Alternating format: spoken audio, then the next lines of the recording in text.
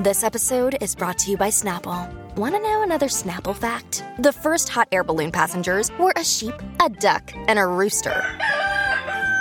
Ridiculous. Check out Snapple.com to find ridiculously flavored Snapple near you. Look, Bumble knows you're exhausted by dating. All the, must not take yourself too seriously, and 6'1" since that matters, and what do I even say other than, hey? Well, that's why they're introducing an all-new Bumble, with exciting features to make compatibility easier, starting the chat better, and dating safer. They've changed, so you don't have to. Download the new Bumble now. Another day is here, and you're ready for it. What to wear? Check. Breakfast, lunch, and dinner? Check. Planning for what's next and how to save for it? That's where Bank of America can help. For your financial to-dos, Bank of America has experts ready to help get you closer to your goals. Get started at one of our local financial centers or 24/7 in our mobile banking app. Find a location near you at bankofamerica.com/talktous. What would you like the power to do? Mobile banking requires downloading the app and is only available for select devices. Message and data rates may apply. Bank of America N.A., member FDIC. When you need mealtime inspiration, it's worth shopping Kroger, where you'll find over 30,000 mouth-watering choices that excite your inner foodie. And no matter what tasty choice you make, you'll enjoy our everyday low prices, plus extra ways to save, like digital coupons worth over $600 each week. You can also save up to $1 off per gallon at the pump with fuel points. More savings and more inspiring flavors make shopping Kroger worth it every time. Kroger, fresh for everyone. Fuel restrictions apply. Film Spotting SVU is presented by Movies on Demand on Cable, bringing the latest indie movies into your home at the touch of a button. Now playing on demand is Son of Saul, the Academy Award-winning Best Foreign Language film about an Auschwitz prisoner who tries to find a rabbi to give his child a proper burial. Also playing on demand is The Lady in the Van, starring Maggie Smith as a homeless woman who develops an unlikely friendship with the playwright whose driveway she lives in for 15 years. The latest independent films are ready when you are with Movies on Demand on Cable. The Art House is now in your house.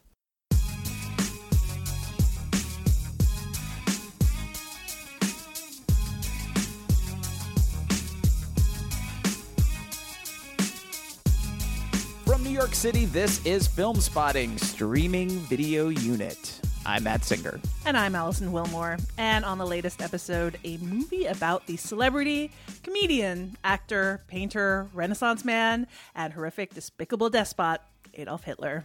His inexplicable return to life in the present day is the subject of our Listener's Choice review, Look Who's Back. Inspired by Look Who's Back, let's do a deep dive into the origins, the history, and the philosophical underpinnings of National Socialism. Let's really get into it, Allison. I've got some notes right here. Excellent. And a few books. Wonderful. Yeah, I checked a few volumes out. I think our listeners are really going to enjoy this. Yeah, settle in, guys. This is going to be a long podcast. And if a joke about Nazi history lessons seems highly inappropriate, well, that's the point. Most of the jokes in Look Who's Back are highly inappropriate, and some will definitely make you uncomfortable, and so that's what we're going to be talking about this week on the show for Q-Shots, edgy, controversial, or shocking comedies about taboo subjects. But first up is Opening Break, a segment we do in conjunction with our sponsor, Movies on Demand on Cable, in which we spotlight a few notable films that are new on demand. Allison, what are our picks this time? Well, first up is a film that I enjoyed a lot and that I do highly recommend you check out now that it is available on demand. It is currently available. It is Ip Man 3. This is the sequel to Ip Man 1 and 2, both of which are streaming on Netflix. And I would say this series is sort of China's answer to Rocky. These movies are equal parts violence and sentimentality. And they are super nationalistic. Yeah. Ip Man is a real person. He was the Wing Chun master who taught Bruce Lee, most famously. He's also the subject of Wong Kar-wai's The Grandmaster. But in the Ip Man movies, he is played by Donnie Yen, with each installment kind of playing faster and looser with the actual guy's biography. In each one, Ip embodies the philosophies of Wing Chun. He is very humble. He is serene. He doesn't seek out fights. And yet, in each movie, he ends up battling a lot of people, inevitably some of them foreigners who have come to kind of threaten the place that he lives. So in the first one, he fights a bunch of Japanese soldiers who are karate masters during the Japanese invasion of China during the Second World War. In the second movie, he defeats a racist British boxing champion. That one is that's the Rocky one that feels very Rocky, like Rocky 4. Yes, absolutely. Yeah. And then in this third one, who does he fight, Matt? I'm going to say Mike Tyson. He fights Mike Tyson. Nice. Among other people. In fact, I will say this. Tyson was featured very heavily in the marketing materials for this movie when it was released in the U.S. Small role. Yes, earlier this year. I would say he gets maybe like 5 or 6 minutes worth of screen time. And when it starts, you think, oh, this is going to be one of those movies in which, you know, this international talent was brought in to basically show their face. Mm-hmm. It's a small role. He's an evil real estate developer, speaks a little Cantonese in the movie. Nice. Very gallantly tries to make it work. And then there is a fight scene. Nice. And it is delightful. I think he challenges Ip Man to last 3 minutes with him. Mm-hmm. And then they fight. And it is, I will say, rarely has a movie reminded me so strongly of Street Fighter 2. If you remember, Street Fighter 2 has a character who's based on Mike Tyson. Balrog. He was originally called M. Bison in the Japanese release, and then they decided that was a little too suable. And they switched to the name with another character, so he's Balrog. Right. But yes, it also has that kind of two very different fighting styles and choreography and the choreography in this movie, some of which is done by the great Yuen Woo-ping, who is, one of the great working cinematographers in The Matrix and Crouching Tiger. And this movie is definitely messy, but in addition to that fight and the kind of joys of that, it is also a movie about Ip Man having to deal with the fact that his wife gets sick, which is something that happened in real life, and choosing to basically spend time with her over defending the honor of his martial arts. And I think it fits in very nicely with these themes of being not being prideful, not being arrogant. Of course, he chooses to do this kind of wonderful thing with his this kind of wonderful scene with his wife, rather than stand up prove himself and his martial arts prowess. So that is definitely worth a look. It's Ip Man 3. That is now available on demand. Also now available on demand is Tale of Tales, the new film from Matteo Garrone, who directed Gomorrah, which is a film I think we both liked a lot. Yep. Very different subject matter, but like that film, which was about crime in current-day Italy, this one ties together different storylines. In this case, they're dark fairy tales. They're based on a collection of collected fairy tales from the 1600s. They follow storylines from 3 different kingdoms. In one, there's a queen, played by Salma Hayek, who's so desperate for a child that she tries a risky spell at great cost. And then there's one with Toby Jones as a king who raises a giant flea and separately loses his daughter to a terrible marriage because of a bet that he made. And then there's Vincent Cassel as a king who falls in love with a woman because of her voice, not knowing that she's actually one of 2 elderly sisters who are in charge of the dye works, and woos her anyway. And all of these stories are filled with gorgeous, disturbing imagery. Salma Hayek eating a heart is goes on the poster, and it is definitely something else. Mm-hmm. I don't think this movie is maybe as resonant overall or kind of has as much emotional pull as something like Gomorrah, but it is, I think, very visually impressive. It's gorgeous at parts, and certainly for that, and if you're a lover of dark fairy tales, it is worth finding. That is Tale of Tales. It is now available on demand. And finally, also available on demand is Hostile Border. I saw this movie when it was originally called Pocha, which is the term used by Mexicans to describe Mexican Americans who don't speak Spanish or speak it poorly, or basically just have American taste. It's like, I don't know, I guess it's almost like Oreo or something like that, right? In this case, it stars Veronica Sixtos as Claudia, who would be the Pocha in question. A 20-something who has lived most of her life in the U.S. And has been indulging in a little credit card fraud scam with some other people. And she's caught, and because she was originally brought into the country with her mom undocumented, she's deported to go live with her father, who she barely knows, in a country she doesn't know, and she doesn't really speak Spanish. And so it's about how it's almost like a Western, because her father owns a ranch, but it's about how Claudia both tries to, or maybe doesn't want to, try and fit into this life, and to the reality of the fact that she may never be able to go back to the U.S. But it's also a thriller involving a kind of criminal who smuggles things across the border that she gets involved with. Not a perfect film by any means, but it definitely brings up a scenario that is very intriguing, which is this idea that despite being American and feeling American, you can be denied the country, because you are undocumented. So that is Hostel Border, and it is also now available on demand. War das nötig? Ja, musste das sein? Ja, es war die einzige Sprache, die verstanden hat. Geben Sie mir die Waffe. Nein, das ist meine Geben Waffe. Sie mir die Waffe mit der Waffe. geladenen Pistole hier rumlaufen. Man kann es doch mit diesem Method Acting auch wirklich übertreiben. Die behalte ich jetzt. Our main review on every episode of Filmspotting SVU is chosen by listeners through a poll at our website, filmspottingsvu.com. And your options for this episode were the new documentary Western by the talented filmmakers the Ross Brothers, Look Who's Back, a German comedy that Netflix recently acquired, in which imagines what would happen in a world where Adolf Hitler inexplicably returned to life in modern day. And finally, the second season of the Amazon Prime series Bosch. And this turned out to be one of our closer races, with each of the three options garnering around a third of the vote. But in the end, Look Who's Back wound up coming in first place with 38%. The film is adapted from a hugely successful German novel by Timur Vermes that sold well over 1 million copies and was translated into dozens of languages. In the film version, directed by David Wendt, Hitler, played by Oliver Mazzucci, wakes up in 2015. We were debating what year it was. I thought they said 2015, but maybe I'm mistaken. Anyway, he wakes up in our society without a clue how he got there. And initially, he experiences extreme culture shock, but eventually, he starts to get his bearings, thanks in part to the help of a TV journalist named Savatsky, played by Fabian Busch. And Savatsky's career is in trouble. His whole TV station is in upheaval. And so he pitches a show about this guy that he at first believes is maybe an impersonator or some kind of method actor. From there, the movie considers what would happen to a guy like Hitler, or I guess in this case, a guy who is Hitler, if he tried to basically do the same things he was doing in the 1930s and 40s in our modern era.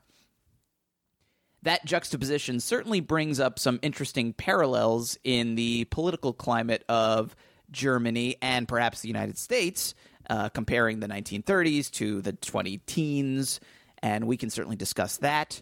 There's some very interesting Borat-style confrontational comedy we should also discuss here, because some of the scenes with Hitler, in quotation marks, are set in the real world with real people who don't realize that this is an actor, or, well, I guess they have to assume it's an actor. Know it's an actor. But how they react to them is not scripted, let's say. But I wanted to start here where everything flows from, in this case, Hitler.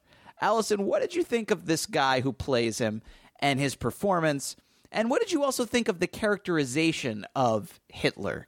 Did it feel like it rang true to you? Was he convincing? Did they maybe go too easy on Hitler? How did you react to Hitler? That's an interesting question. I found a lot of the early stuff in the film in which Hitler wakes up and, of course, wanders around getting lost in the modern day Germany. Yeah. Gets maced by someone. Kids make fun of him. Yeah. I found that agonizing. I thought that I think in general this Hitler doesn't know how to use a mouse on a computer. It was Right. not, I think, the most sophisticated comedy. But I think that the movie, and this is one of the points the movie raises, is that we may be looking back at one of the major and most horrific atrocities in recorded history, that it's easy for us to distance ourselves from it by either thinking that Hitler must have come across as this obvious monster, right, or as this, we think of him as this caricature of a person, right? I mean, it's part of the reason that everyone laughs when they see him is because it's so outrageous, and kind of Hitler has been treated as this ridiculous, monstrous but ridiculous figure in a lot of kind of comedies that maybe we don't spend a lot of time thinking about him as he was, as like an actual politician and as a person, right? And I think in the film at some certain point they raise the point that like he didn't seem over the top to people in the 30s who started following him. He seemed like a politician with these views, and they appealed to people then, right? And I think that the performance seems to be calculated to that, to bring out that theme and to highlight that theme, that he was not, running around stabbing people who revealed that they were Jewish, or like anything. Like he was someone who wanted to be elected, right? And he was elected, which they make a point of in the movie too. Yes. So I think that for me, I mean, I think the fact that he kind of, I think, plays it down a bit worked. Do I feel like the movie gave me more of an understanding of Hitler? No. I mean, like, I don't think he tries to maybe like act about like, he basically like regurgitates chunks of biography as is needed. Right. I mean, it's almost, it is more of a Borat style performance. And a lot of the times, like it's a performance about improvisation and also about almost like throwing this symbol in front of people and seeing how they react, right, more than it is like an active performance. Yeah. So I don't know that I was like blown away by like what this guy does on screen. Right. But I think it kind of feeds into the larger themes the movie was going for. But I don't know. How about you?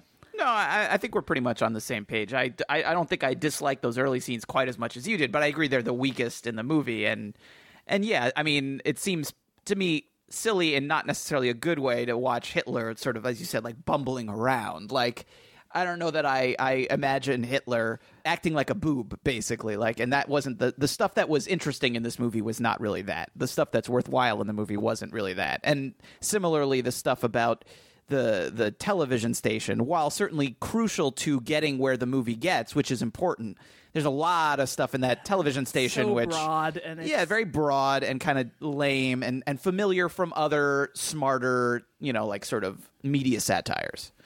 But you're right. What works about this Hitler is the way that he acts as like a mirror, and also how he reflects not just what's going on in Germany, but I think what's interesting is to see some potential parallels with American political culture right now in this huge election that's coming up, and the fears that Hitler kind of plays upon in this movie are the same. It's the same rhetoric that you hear in some of the candidates today, which is kind of certainly something that's been discussed. It's not like this movie will open your eyes to the parallels between certain candidates out there, but I did think it was pretty interesting to see up on screen and to see the way that people reacted to him. Now, to a certain extent, I did also want to say, while I do think that the movie makes some smart points about political culture today and these sort of very racist or nationalistic and potentially very dangerous and scary attitudes, I will say, like, the prankish stuff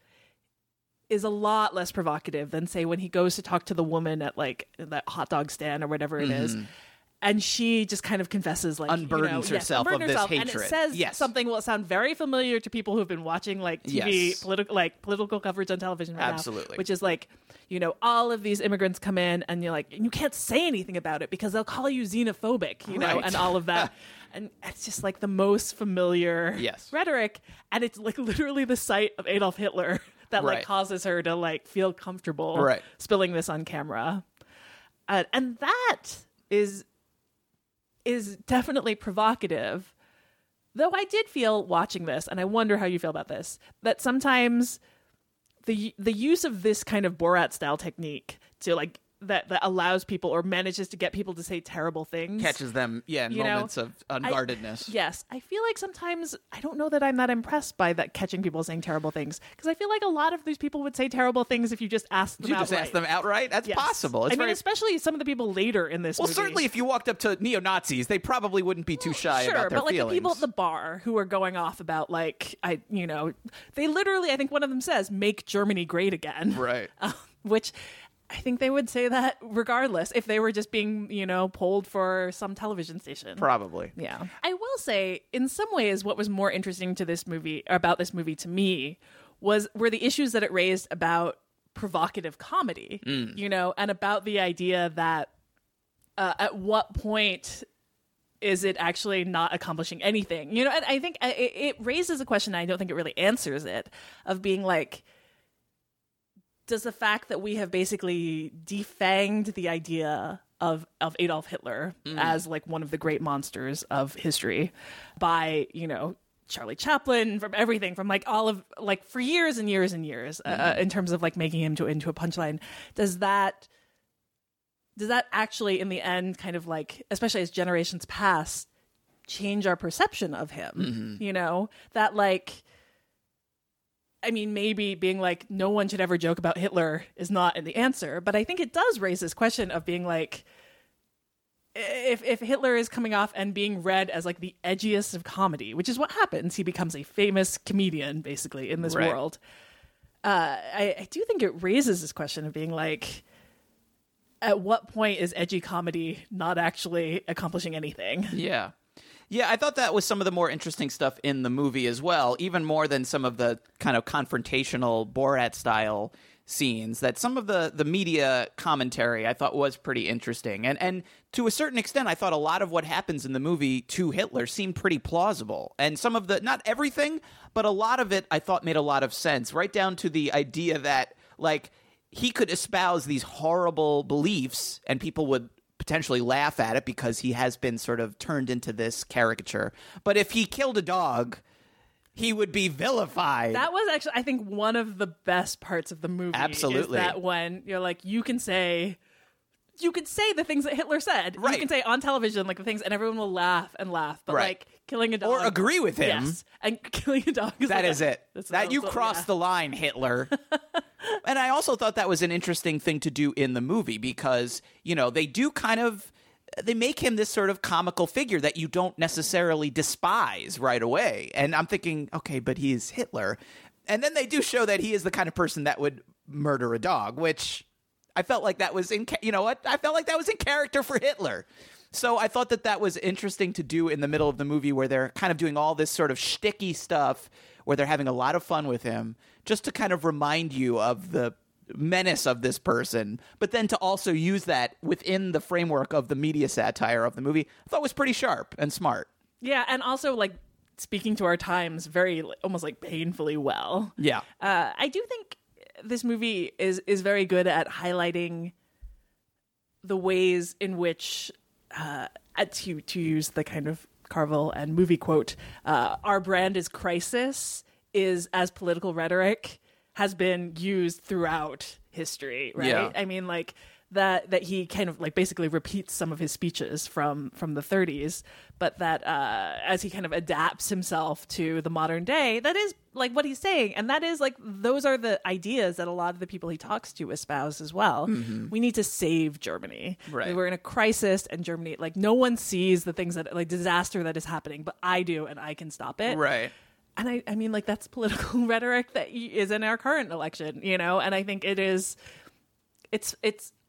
funny and painful to watch as like something that, as a tool, as a political tool, that it is so kind of reliable, right? And that people respond to it so strongly. We need to be saved from like things are just like going to hell, and we need this person to save us. But also the idea that, in terms of the media, the fact that, someone could appear and say these horrible things, and not only would people maybe laugh or shrug it off, then they'd go back to watching their cooking show or whatever it is. That just the idea that the audience, like that there's not this level of engagement. And some people certainly are, but just the idea that so many people with the legitimate problems that we have, not just about politics, the environment, which is kind of a thing that comes up a lot in the movie, surprised me to a certain extent. But just the idea that these topics would come up, but that everything you would see on television would be like cooking shows, that all he finds is kind of garbage TV. I don't know. I thought that was sort of interesting as well, that the media landscape would be such that when these figures that we could recognize would exist as problems, and we would just change the channel. Like that our culture has become such that, the people we don't want to listen to, we just ignore. Yeah, but I think that, one of the things I think the movie raises and engages with is that, I would say we're hearing very alarming rhetoric on television right now. Neither of us has risen up to do, True. Neither of us is doing anything active, I think, other than like voting as anyone else. Look, we have a podcast to do, Allison. This is pretty important. Right. I think I'm not indicting other people. I am including myself in this. But I think the best point the movie makes is that I think it's very easy in hindsight to be like, well, we'd obviously recognize one of like this person rising up on like this terrible dark cloud on the horizon, and that we'd never let that happen again. Right.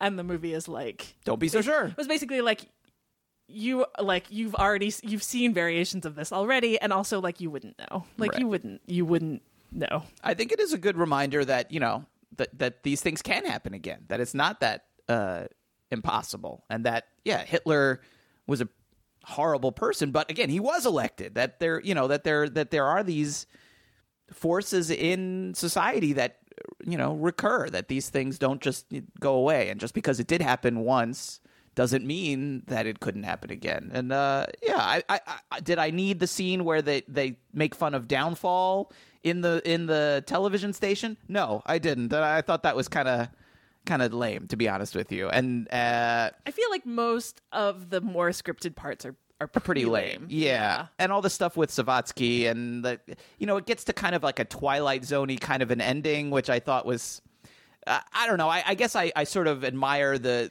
cojones to kind of give us somewhat of a dark and downer ending. But I didn't really care about any of the characters anyway. So that extent, I thought was sort of, that didn't really do much for me. And it did also seem like, the movie tries to make the book a part of the movie. It's very awkward. And the story, to me, sort of spiraled out of control at that point. Like, they had it had gotten too diffuse. And I felt like you said, the smartest stuff is the commentary, the stuff that really brings into focus what happened and what could happen again, and making you consider those sorts of things. So overall, do you feel like you would recommend this to someone? Yeah, I would. I don't think it's a great film, but I thought I was glad to have watched it, certainly. And I did laugh a couple of times. There are some funny sequences, and there are some very disturbing sequences. And I started with the guy who plays Hitler, asking you about him. I did think he did a very good job. I mean, that is a difficult role to play, for sure. And it requires you, like, keeping a ferocious, like, deadpan. That's right. And to go into these situations, to go into a situation, like, as Hitler.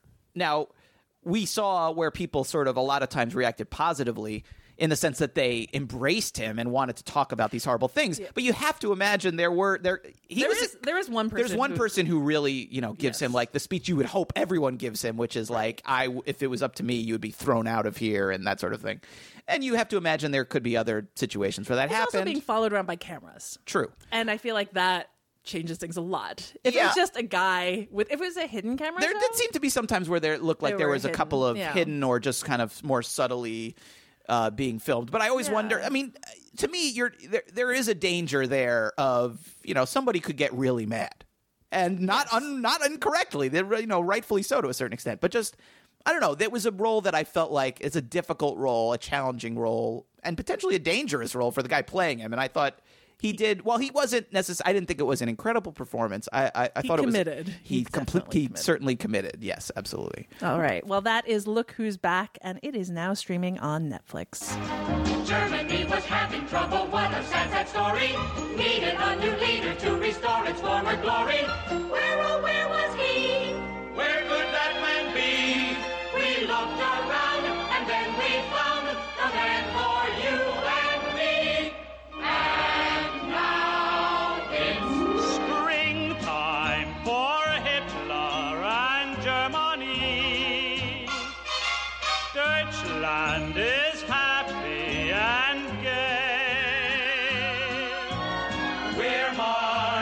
to a faster pace.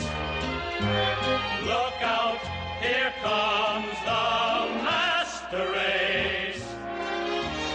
All right, well, we're off air here. We're like, what exactly are we calling this? Are these edgy comedies? Are these comedies about taboo subjects? Controversial comedies? I think they're sort of all of the above. And also comedies about unlikely things. Maybe things that aren't funny. Making fun of things that aren't funny. Trying to make light of the darkness. I guess that's our topic here. That's certainly true of Look Who's Back. Yes, agreed. I like that. I mean, I feel like the idea of comedy going places that would seem impossible or very difficult. Or that on the surface, it sounds like something it shouldn't do. This is not something to joke about, which is, I mean, I certainly very familiar with the movie The Producers, which that was a lot of people's reactions to The Producers is like, you should not be making fun of this. And, Mel Brooks always said, and something we talked about in the review, like, well, the way to kind of take these dictators down a peg is to turn them into jokes. I thought one of the interesting things you said in the last segment is that maybe you can go too far in that direction. Or maybe there are consequences to that as well. Exactly. But your first pick is one of the kind of like great acts of using satire against someone. That's right. A character we've talked about quite a bit already on this podcast. So it was the first movie I thought of when we talked about this as the subject for the podcast, because it is another comedy about Hitler, and that's Charlie Chaplin's The Great Dictator. And as edgy as it is to make a movie about Hitler in 2016, it was a lot edgier to do it in 1940 when Chaplin released The Great Dictator, because at that time the United States wasn't even at war with Germany yet. There was certainly plenty of anti-Nazi sentiment, anti-Hitler sentiment in the U.S., but it wasn't like a universally agreed upon thing. And I guess if you're unfamiliar with the movie and with the situation, I would hope you'd be kind of familiar with it. But I guess the analog for today would be like The Interview. Seth Rogen and Evan Goldberg's The Interview is that they made this movie about North Korea. We're not at war with North Korea or anything like that. And they didn't change the country, although that is what Chaplin did. They went even more directly, which is kind of interesting. And I guess that could have been one of our picks, I suppose. I like The Great Dictator a little bit better than The Interview. That's why I went with that. I agree. But if you do want to watch The Interview, haven't seen it, it is on Netflix. I will say that.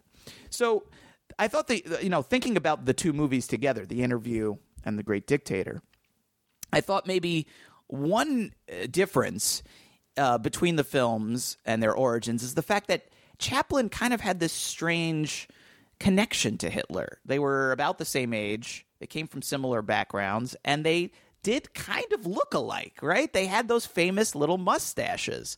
According to Charlie Chaplin's son, he kind of recognized the similarities, and they used to upset him. He would talk about that and how he kind of saw that Hitler almost as like his dark kind of like doppelganger, that they were, that one person could be so different but come from kind of a similar background, and that one person could dedicate his life to making comedy and making people happy, and the other person would be be focused so completely on destruction and evil and becoming a tyrant. And one of the fun things about The Great Dictator is that it actually makes the physical similarity between the two men the plot, basically, because Chaplin plays two people. He plays this unnamed Jewish barber, and then he plays the Hitler character who's named Adenoid Hinkle, who is the dictator of a fictional country, Tomania. And the movie cuts back and forth between the two characters' stories, but then in classic comedy fashion, they eventually switch identities, or the barber becomes Hinkle. He's mistaken for Hinkle, which leads to the end of the movie where everything stops and Chaplin delivers this impassioned speech to the camera, looking directly into the lens, denouncing fascism and hatred and pleading with the world for peace and freedom. And The Great Dictator was Chaplin's first talkie, widely regarded as a masterpiece, but a lot of people don't like the speech. The speech is kind of a sticking point because it's not funny, and the movie just stops. And in fact, even Roger Ebert, who wrote an essay about the movie and put it in his Great Movies books, he said that the movie plays like a comedy followed by an editorial. And I guess that's fair enough, but I thought I would defend the speech. Defend the undefendable, defend the uncinematic, I guess. and say that what I like about the speech at the end of The Great Dictator is it's a moment of subversion. It is one of the most subversive moments in the movie, and maybe one of the most subversive moments in movie comedies of that era, or ever, I guess, because he works the whole movie to a point where he gets to give a speech on behalf of liberty and freedom and democracy while dressed as Hitler. He takes the face of evil, the face of hatred, and he turns it into like the face of goodness and justice. And I find something very powerful about that, and almost like revolutionary. And no, it's not a very funny scene, and it doesn't really, fit into the narrative. It breaks sort of the fourth wall. But I think there's something kind of beautiful about that, to be like, to steal Hitler's face and to turn him into a force for democracy and freedom and justice. I don't know. And to rally people to fight Hitler with that face. I don't know. It's something kind of amazing about that to me. So it's a great movie. It has great comic set pieces. Not necessarily the ending is very funny, but it has some really great funny sequences. And I rewatched the movie just a few years ago, and at the time I was like, it still feels really vital and had a lot of edge to it. And that was before this presidential election cycle. So potentially it could feel even more timely now. So that is The Great Dictator. I don't think I mentioned before, you can watch it on Hulu. All right. Well, my pick, I kind of am sneaking in 2 picks into this. Oh, you're cheating. I'm cheating. But it is, I think, the better answer to the movie that you mentioned, well, before going into talking about The Great Dictator, which is The Interview. Oh, I know where you're going. It is with a this. comedy that deals with North Korea. Mm-hmm. And I think is sharper. It's a better movie, for sure. Is sharper and sadder as well. And it is The Red Chapel. And the movie I'm going to throw in addition to it, is The Ambassador. Okay. These are both by Mads Brugger, who is a Danish television host as well as a filmmaker. They are both streaming on Fandor. I think we've mentioned Brugger, or at least The Ambassador, in an earlier I'm pretty podcast. sure we did. So like both of these documentaries do attempt the same sort of Borat, maybe meets Michael Moore stunt of like, it's like stunt investigative journalism, Right. you might call it, meets comedy. What makes them better than that, and I think what saves them from the smugness that they both verge on sometimes, is that Brugger is also willing to pull back the curtain and to admit the flaws in his own approach in both cases. I think he is also willing to accept the fact that, like, the information that he is ultimately bringing you in these movies, which in The Red Chapel is that conditions in North Korea are god-awful, and in The Ambassador is that there is endemic, awful corruption in Liberia, in the Central African Republic. Neither of these things, I think, will come as a shocker to you. But that it feels like he learned something and is sometimes kind of cowed in the process in both of these movies. So The Ambassador, really quickly, is about how he buys some kind of sketchy Liberian diplomatic credentials and goes to the Central African Republic, intending to show how people regularly smuggle illegal diamonds out of the country, just suitcases full, under the guise of diplomatic immunity, and also by bribing everyone. Everyone is corrupt. Everyone takes bribes as he's there. And he shows up in this like total, like in like knee-high boots and like jodhpurs and like this, and smoking like pipes and cigars and an array of obnoxious, like, I am a European asshole in Africa intending to pillage outfits. But what happens over the course of the movie is that basically this situation turns out to be too terrible and too dangerous to even make fun of. Like, he understands that his life is in danger as he tries to investigate, or tries to basically go about like buying diamonds. And one of the people he talks to over the course of the film does get killed. And it's like the comedy just like drains out of the scenario. Mm-hmm. And in The Red Chapel, I think you can say the same about The Red Chapel, which I think is his better film. It was his earlier one. Yeah. He recruits 2 Korean Danes to form a theater troupe in order to gain access to North Korea as part of this proposed cross-cultural exchange. Their act is like totally underwhelming. It includes a cover of Wonderwall on guitar. But they get access anyway because, as Brugger totally knows, North Korea finds it irresistible that these 2 Korean adoptees, in wanting to reconnect with their homeland, would choose North Korea over South Korea. And so they get access. It's very controlled. and one of the two people he's with has I don't know, some kind of degenerative disorder that kind of affects his speech, so that Brugger calls him a spastic. The guy himself prefers the term spastic, but it affects his speech so that he says whatever's on his mind, because none of the Korean surveillance, the North Korean surveillance that's being done on them, none of them can understand his Danish with the kind of how his speech is affected.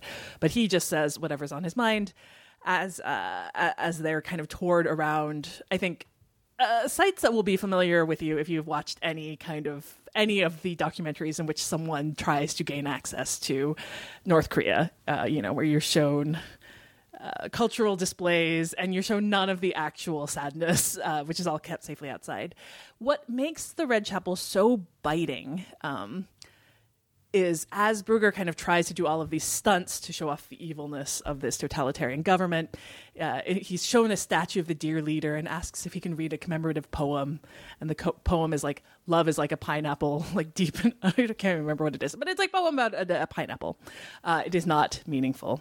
But what makes this so much better is the fact that the two comedians he's with start basically being like, I'm done. This isn't funny. Right. They start feeling both like empathy and fear and loathing of like the people who are escorting them around, especially Jacob, who is the one with the disorder, who starts to say, he keeps asking, where are the other disabled people in North Korea? And he says he talks about how he see the loathing in the eyes of the woman who keeps being like, you should stay here. I would take care of you. It really, I think, goes places that are so much more, that have so much more depth, and I think are so much more challenging than the initial premise, the initial kind of like gonzo journalism premise would suggest. Mm-hmm. And they're both good films. The Red Chapel, I think, is something close to a great film, and it shows some of the limits of dark comedy, I think, in the same way, if we discussed, there are limits to, or sometimes maybe there are consequences to making fun of things. I think this shows the other way, where sometimes you run out of things to laugh about. So that's The Red Chapel and The Ambassador, both of them streaming on Fandor. All right. It was a cheat, but they're good picks, so I will allow it. Yes. Thank you. All right, my next pick, maybe not as edgy or controversial or taboo as some of the other movies we've discussed already, but I think that this movie is inherently making fun of something that's not very funny, which is another thing that we said sort of qualified, which in this case is like mental illness, mental breakdowns, and that is the movie Super from 2010, which is available on Netflix. It was directed by James Gunn, who is now this huge Hollywood director thanks to the Guardians of the Galaxy franchise, which is this very light, entertaining take on superheroes. And I don't mean that insultingly. Like, it just sort of like embraces these archetypes as fun and poppy and light and enjoyable. And Super is like the dark flip side of that coin. It's about this loser named Frank, played by Rainn Wilson, who at the beginning of the film says that he's only had two like perfect moments in his life. The moment when he married his wife, who's played by Liv Tyler, and then the day that he very minorly assisted a police officer in maybe apprehending a criminal. We don't even see. He basically just saw a guy run by and pointed the police officer in his direction. That's it. This is a perfect moment in his life. And so when his wife leaves him for another man, he basically just goes insane. And because he's lost this one perfect thing in his life, he fixates on the other and becomes a crime fighter. And after this strange kind of dream or hallucination or divine vision, which looks a lot like the weird anime tentacle porn he'd been watching a few hours earlier, Frank creates this costume identity called the Crimson Bolt and becomes this vigilante. And from there, the movie follows Frank as he fights crime, but also tries to kind of, in his mind, rescue his wife, but you could also say kind of lure or kidnap back his wife from the clutches of her new man, who's played by Kevin Bacon.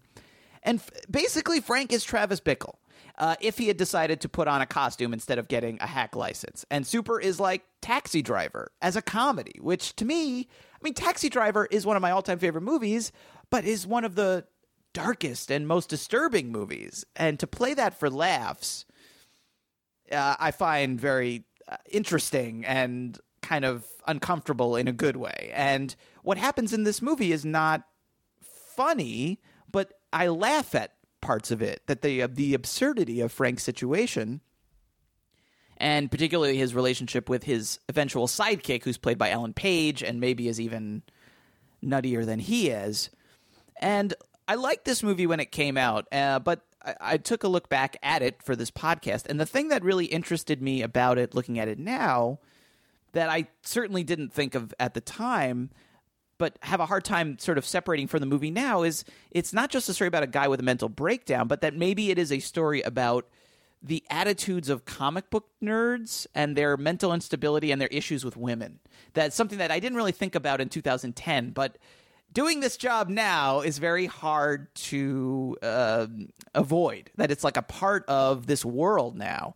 And, you know, the Kevin Bacon character, now by the end of the movie, maybe not a great guy, maybe not a great influence on Frank's wife, but Frank doesn't really care who his wife winds up with. Like, he doesn't really consider her feelings at all. It's not about that. It's about him. It's about what he needs, and that she is just this thing to be rescued, that she's not a person.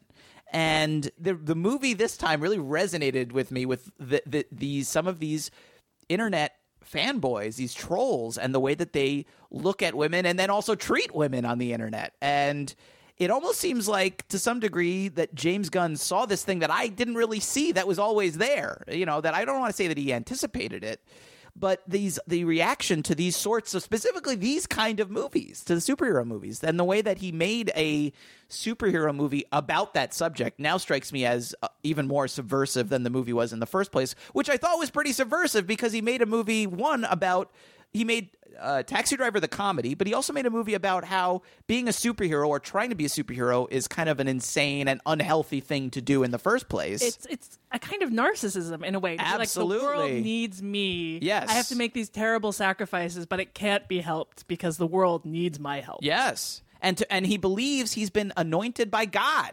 That he's deranged. But that the idea that maybe anyone who would try to do this is inherently deranged. There's a lot, it's a movie that I think it got okay reviews, but it wasn't as well received as Slither, his sort of horror comedy, which people thought it was a lot of fun. I read a lot of people, I remember when this movie coming out, saying, "Oh, I hated Super. I didn't think it was funny at all. It was weird." And it makes a few choices that are very dark. Very dark. But that's, I think, why it fits so perfectly with this subject. And I think given the way that not only superhero movies have moved in the 5 years since this movie, but the way the culture around them and the way the discussion around them, or lack of discussion because it's people shouting at other people and threatening them with death. It's a pretty interesting movie to look at now. So take a look if you haven't seen it, or if you don't remember it all that well. I think this is a movie that it's going to have a much larger cult following over time. The fact that James Gunn is now such a big mainstream director, I think, only enhances that. So it's Super. It's available on Netflix. All right. Well, my second pick is also, I'd say, about a topic that maybe we don't tend to think is that people try and make funny sometimes, but I guess is rarely actually funny. Which would be like the dysfunctional family drama, or if you're at Sundance, the dysfunctional family dramedy, the quirky dysfunctional family dramedy. It's something that is rarely actually that dark, adorable heroin-addicted grandpa, stuff like that.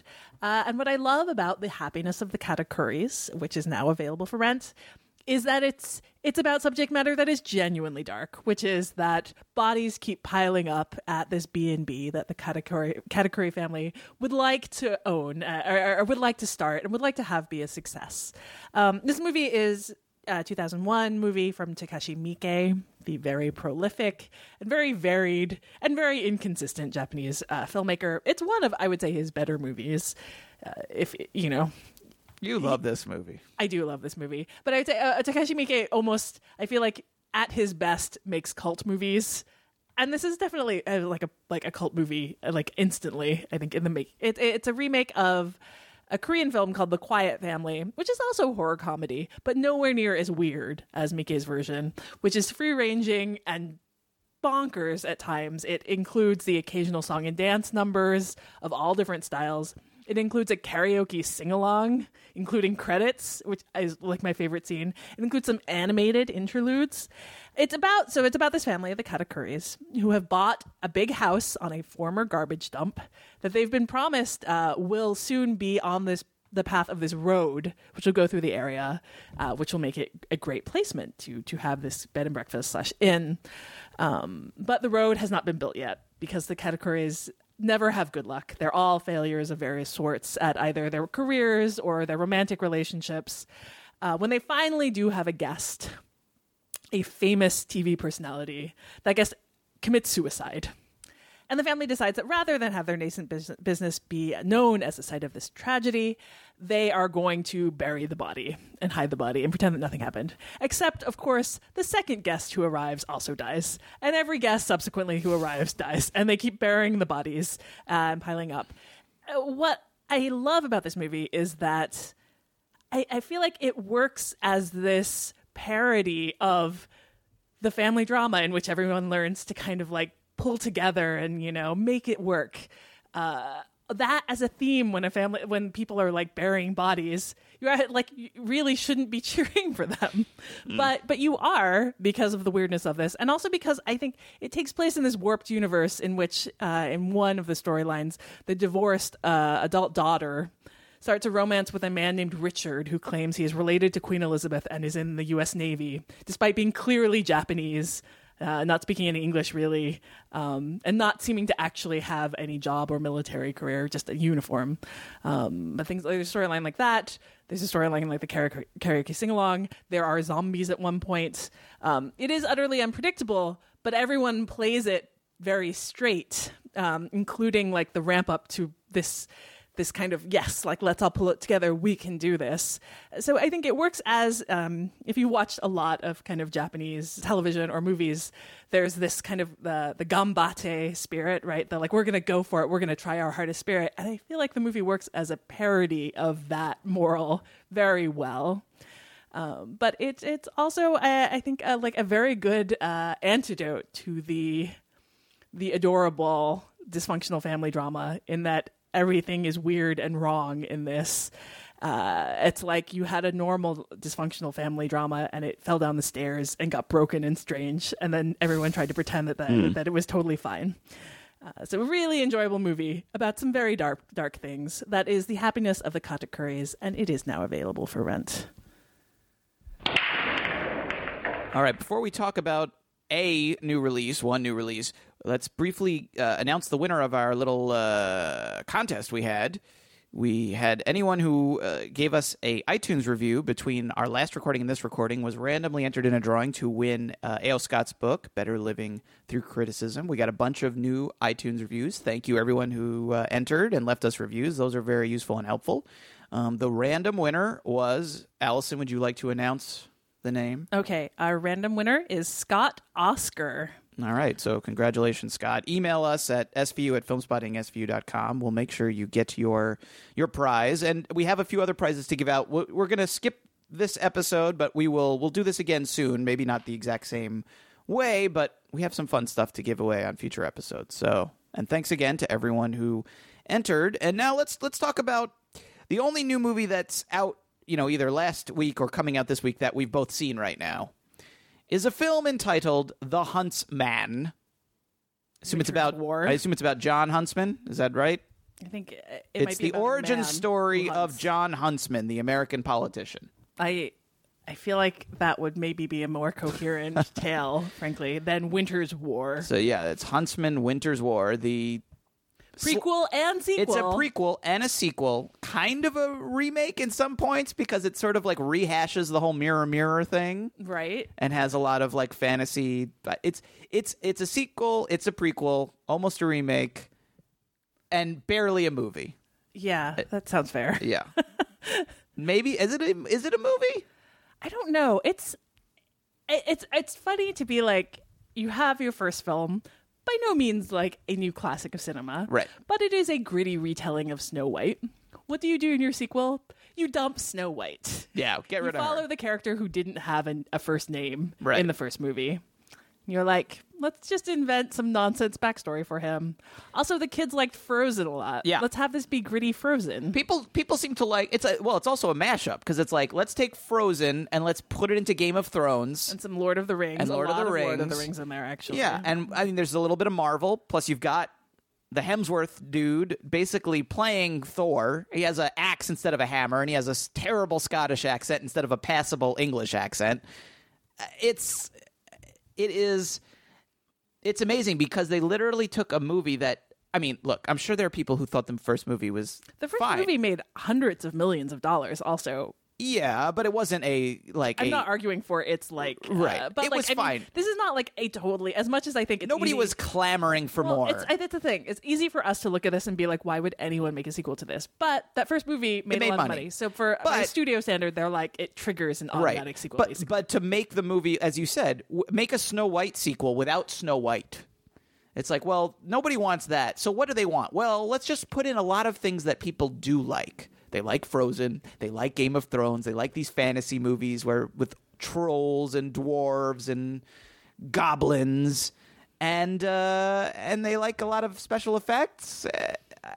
They like goblins that look like gorillas. What with, they like, apparently don't sheep like, horns. because they paid no attention to this, is stories and interesting screenplays. Because this movie is, like I said, it's barely a movie. It's like a vague origin story for a character from another movie, and then it jumps past the movie that exists and is like just it's like the most generic, putting a group together to go on a quest to find a thing that doesn't matter, MacGuffin. And then at the end of the movie, they bring back Charlize Theron, who's barely in the movie, but is by far the best part. She's so of the movie. great. She's so wonderful.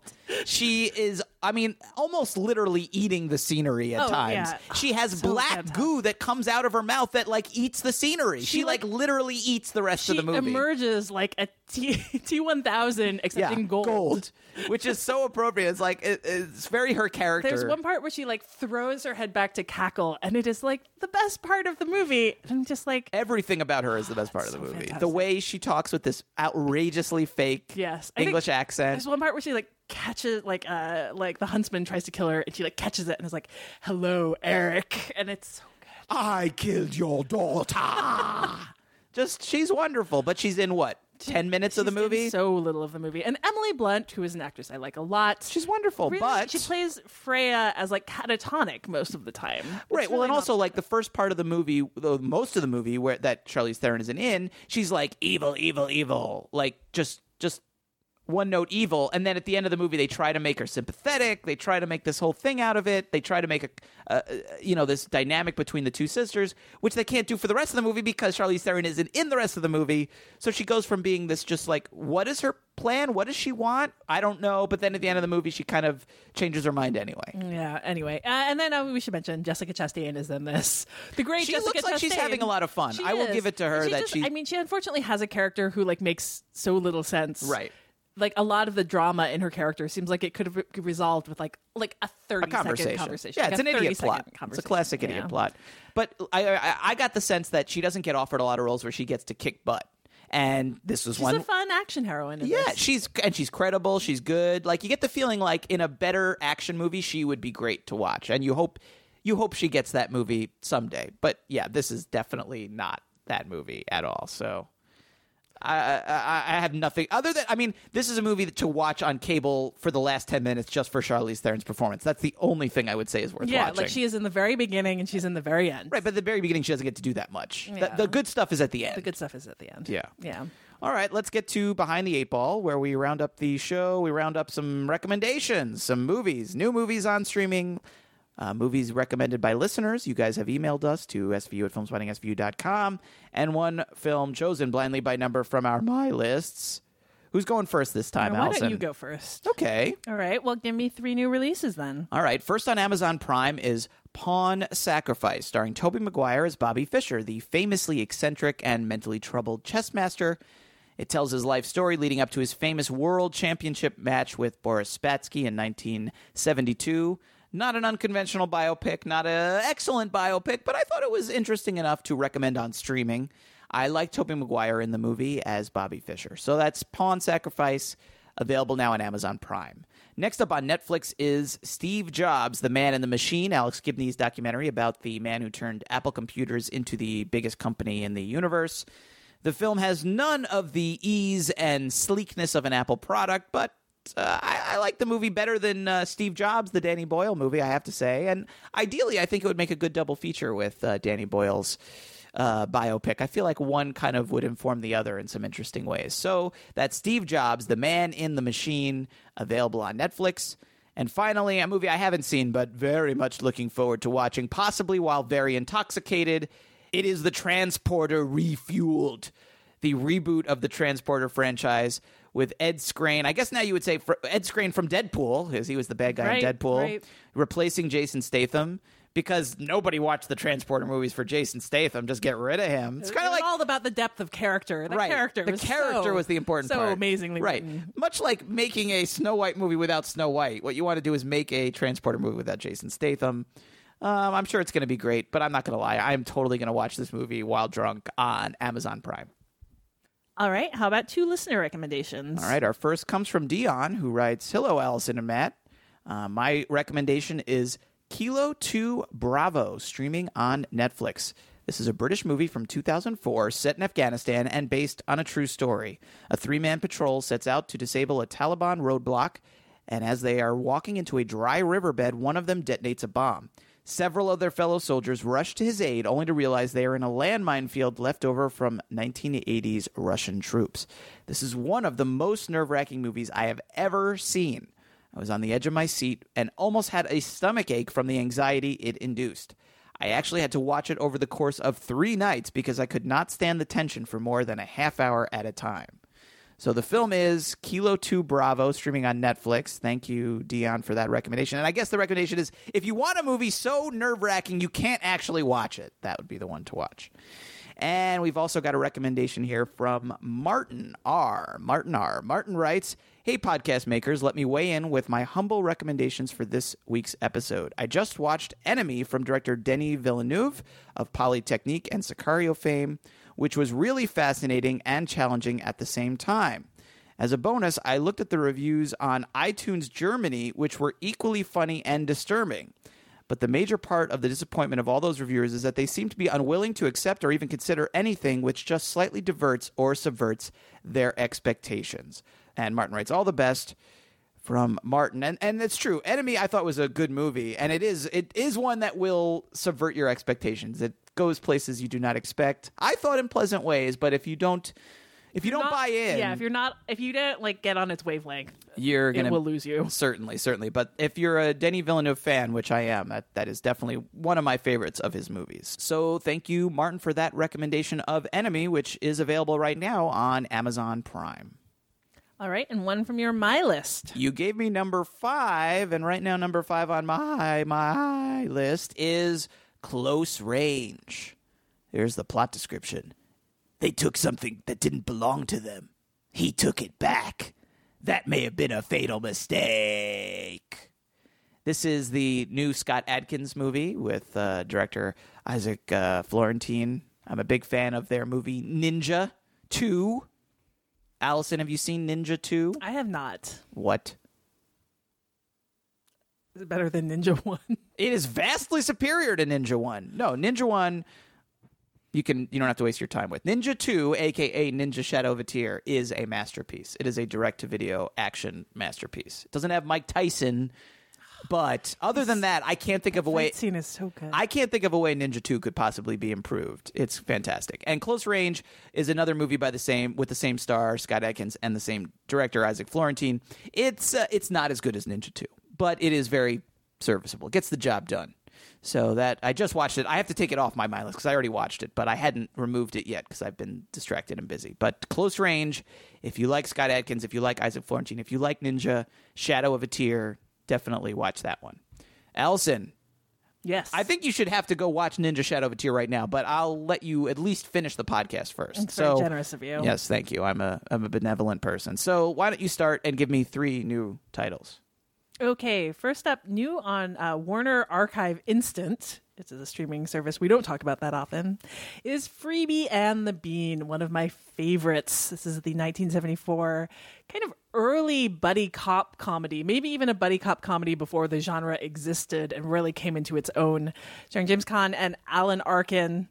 Alan Arkin as a terribly unconvincing Latino, as two police detectives in San Francisco who are trying to take down a mob boss and also wreak all kinds of havoc in the process. And they bicker wonderfully. They drive a car off an overpass in San Francisco that no longer exists and into someone's apartment. They have fights. They murder someone at one point, which is a surprisingly dark thing for a buddy cop comedy. It is all around fantastic. It's such a pleasure. And this is a movie that I think Warner Archive are like the only ones who put out. I definitely, when I got it on DVD, got it through their kind of like Warner Archive instant service. And so I was happy to see them add it to their streaming service. It is definitely worth a look. It is very enjoyable. That is Freebie and the Bean. New to Netflix is Unbreakable Kimmy Schmidt Season 2, the second season of the Tina Fey and Robert Carlock sitcom that they originally tried to have on, I think, NBC, and then Netflix ended up picking it up. I will say, I think the second season showcases more of the things that the series does really well and more of the things it does not well. In the first half of the season, especially, just leans even harder into the kind of comedy about race, which has never been Tina Fey's strong point, and I think not the show's strong point either. The second half of the season, though, goes into details about like the trauma that the main character is basically ferociously repressing with this totally sunny attitude. And it does, I think, some really great things. So for that, certainly, I would say it is worth a look. Unbreakable Kimmy Schmidt Season 2. And finally, new to Hulu with the Showtime add-on, unfortunately, not just regular Hulu, is It Follows, one of my favorite horror films of the last few years. A horror film that scared me silly and that introduced the world to the idea of a sexually transmitted ghost. It is fantastic. I am assuming you've already seen it, but if you have not, you can check it out on Hulu with Showtime. Okay, how about 2 listener recommendations? Okay, first up, we have one from Jill, who writes, I recommend The Hunting Ground, a 2015 doc about campus sexual assault made by Kirby Dick and Amy Ziering. It takes a good hard look at the nationwide epidemic of campus rape, the assholes who commit these crimes, and the schools that turn blind eyes. It is streaming on Netflix. Thank you for that recommendation, Jill. And then we got a tweet storm recommendation from Owen on Twitter. That is Admiral Owen, at Admiral Owen. Owen writes, hey, Filmspotting SVU. Listener recommendation is on our UK Netflix site here. And I will add, in the US, this is on Tubi TV. You can find it there for free. The 1996 comic book movie The Phantom. The Phantom sits in an odd spot in comic movie history during the downward spiral of the Batman franchise before the more serious X-Men. It is one of those comic book movies that never hit escape velocity to franchise out and thus is kind of lost, but though a bit dodgily weird and obviously retro, The Phantom is ridiculously good fun, self-aware, and cheesy. The Phantom has a spring in its step and a wink in its eye, largely via Billy Zane's performance, which gives it a charm, even if there are some weird aspects to it, including the fact that the Phantom is aided by a mountain wolf named Devil and a horse named Hero. As you will. Catherine Zeta-Jones gives an insanely flirty performance as the villainess, whilst Treat Williams offs enemies with razor blades. And though it is an obvious point, Phantom is a great anecdote to the lumberingly serious Batman versus Superman. And yes, we all need anecdotes for the overly serious movie, whether it's something like Super that really bites into it, or something like The Phantom. So thank you for that recommendation, Owen.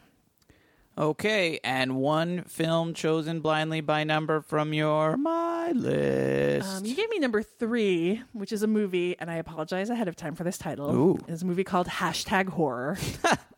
And it is a hashtag right. and then horror. Yes. This is the directorial debut of Tara Subkoff, who was an actress, a fashion designer. She had a line called Imitation of Christ. She was kind of an all-around it girl, I think in the 90s, dated Wes Anderson for quite a while. And then she decided to make this movie, which is a horror film about cyberbullying. You mean a hashtag horror film? a hashtag horror Thank film you. about cyberbullying. Right. It has an interesting cast. It stars Chloe Sevigny, Timothy Hutton, Natasha Lyonne, Taryn Manning, and Balthazar Getty. It is kind of like it's like the '90s hipsters like came together to make a movie about young women and some kind of social network and bullying. So I don't think it got the greatest of reviews, but it's an idea I'm willing to give a try to. Hashtag horror. That is obviously on Netflix. All right. Now, listeners' choice options for our next episode.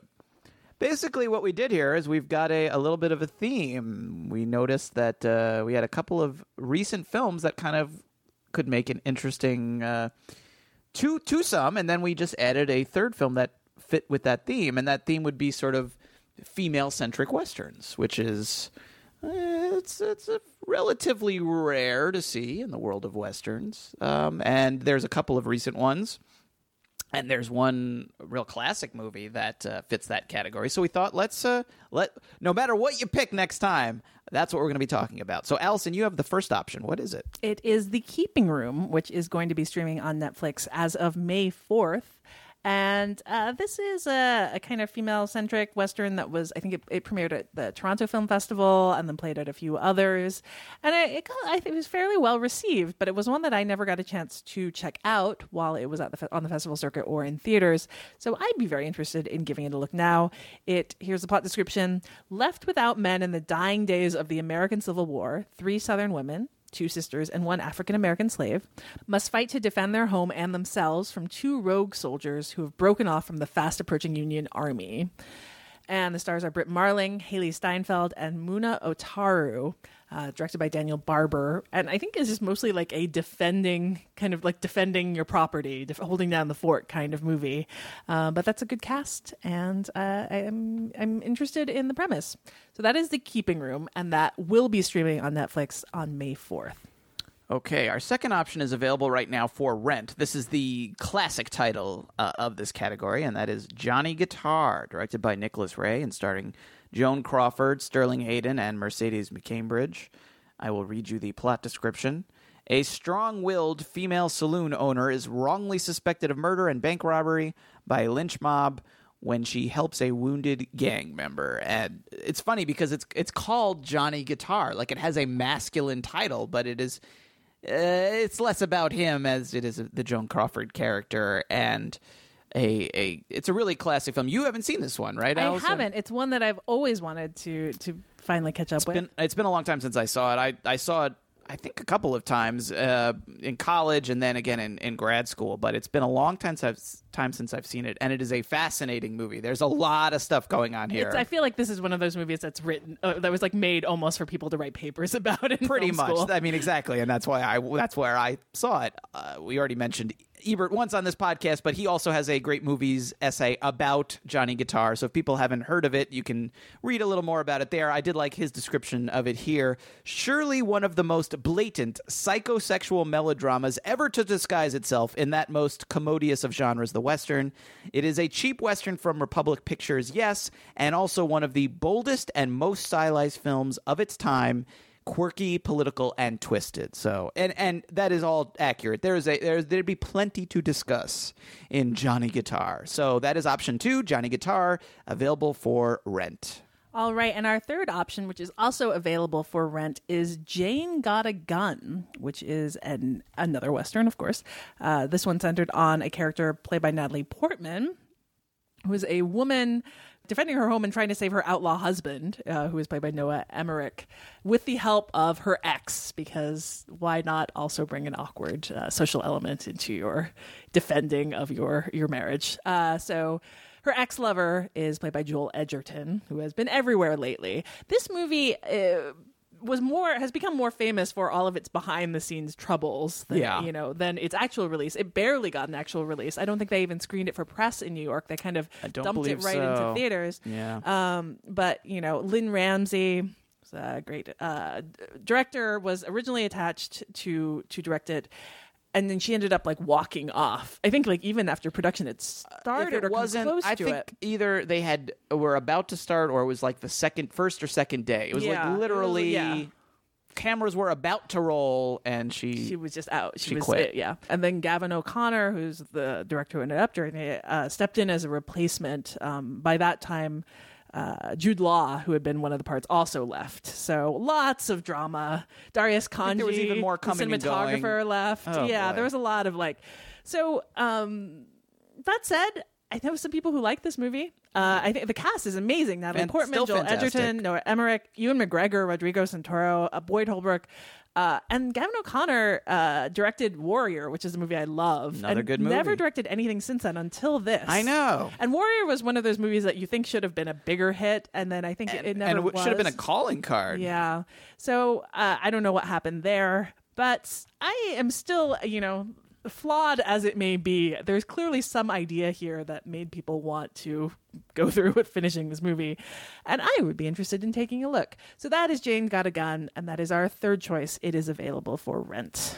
All right, which movie should we review on the next episode of Filmspotting Streaming Video Unit? Send your pick to svu@filmspottingsvu.com or enter in the poll on the right-hand side of the page at filmspottingsvu.com.